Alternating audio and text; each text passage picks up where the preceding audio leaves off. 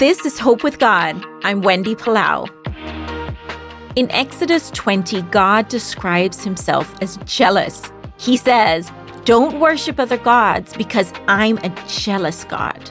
Haven't we always been told that jealousy is wrong? Yes, selfish jealousy is wrong and destructive, but God's perfect jealousy comes from the most beautiful place of love. Imagine that the God of the universe loves you so much that he feels jealousy when your affections turn elsewhere.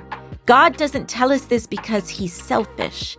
He's jealous because of what these things do to us, the way they destroy us. When we love other gods before him, we hurt ourselves and we hurt others. We lose our focus and we lose our purpose. This type of jealous love should draw us closer and closer to him.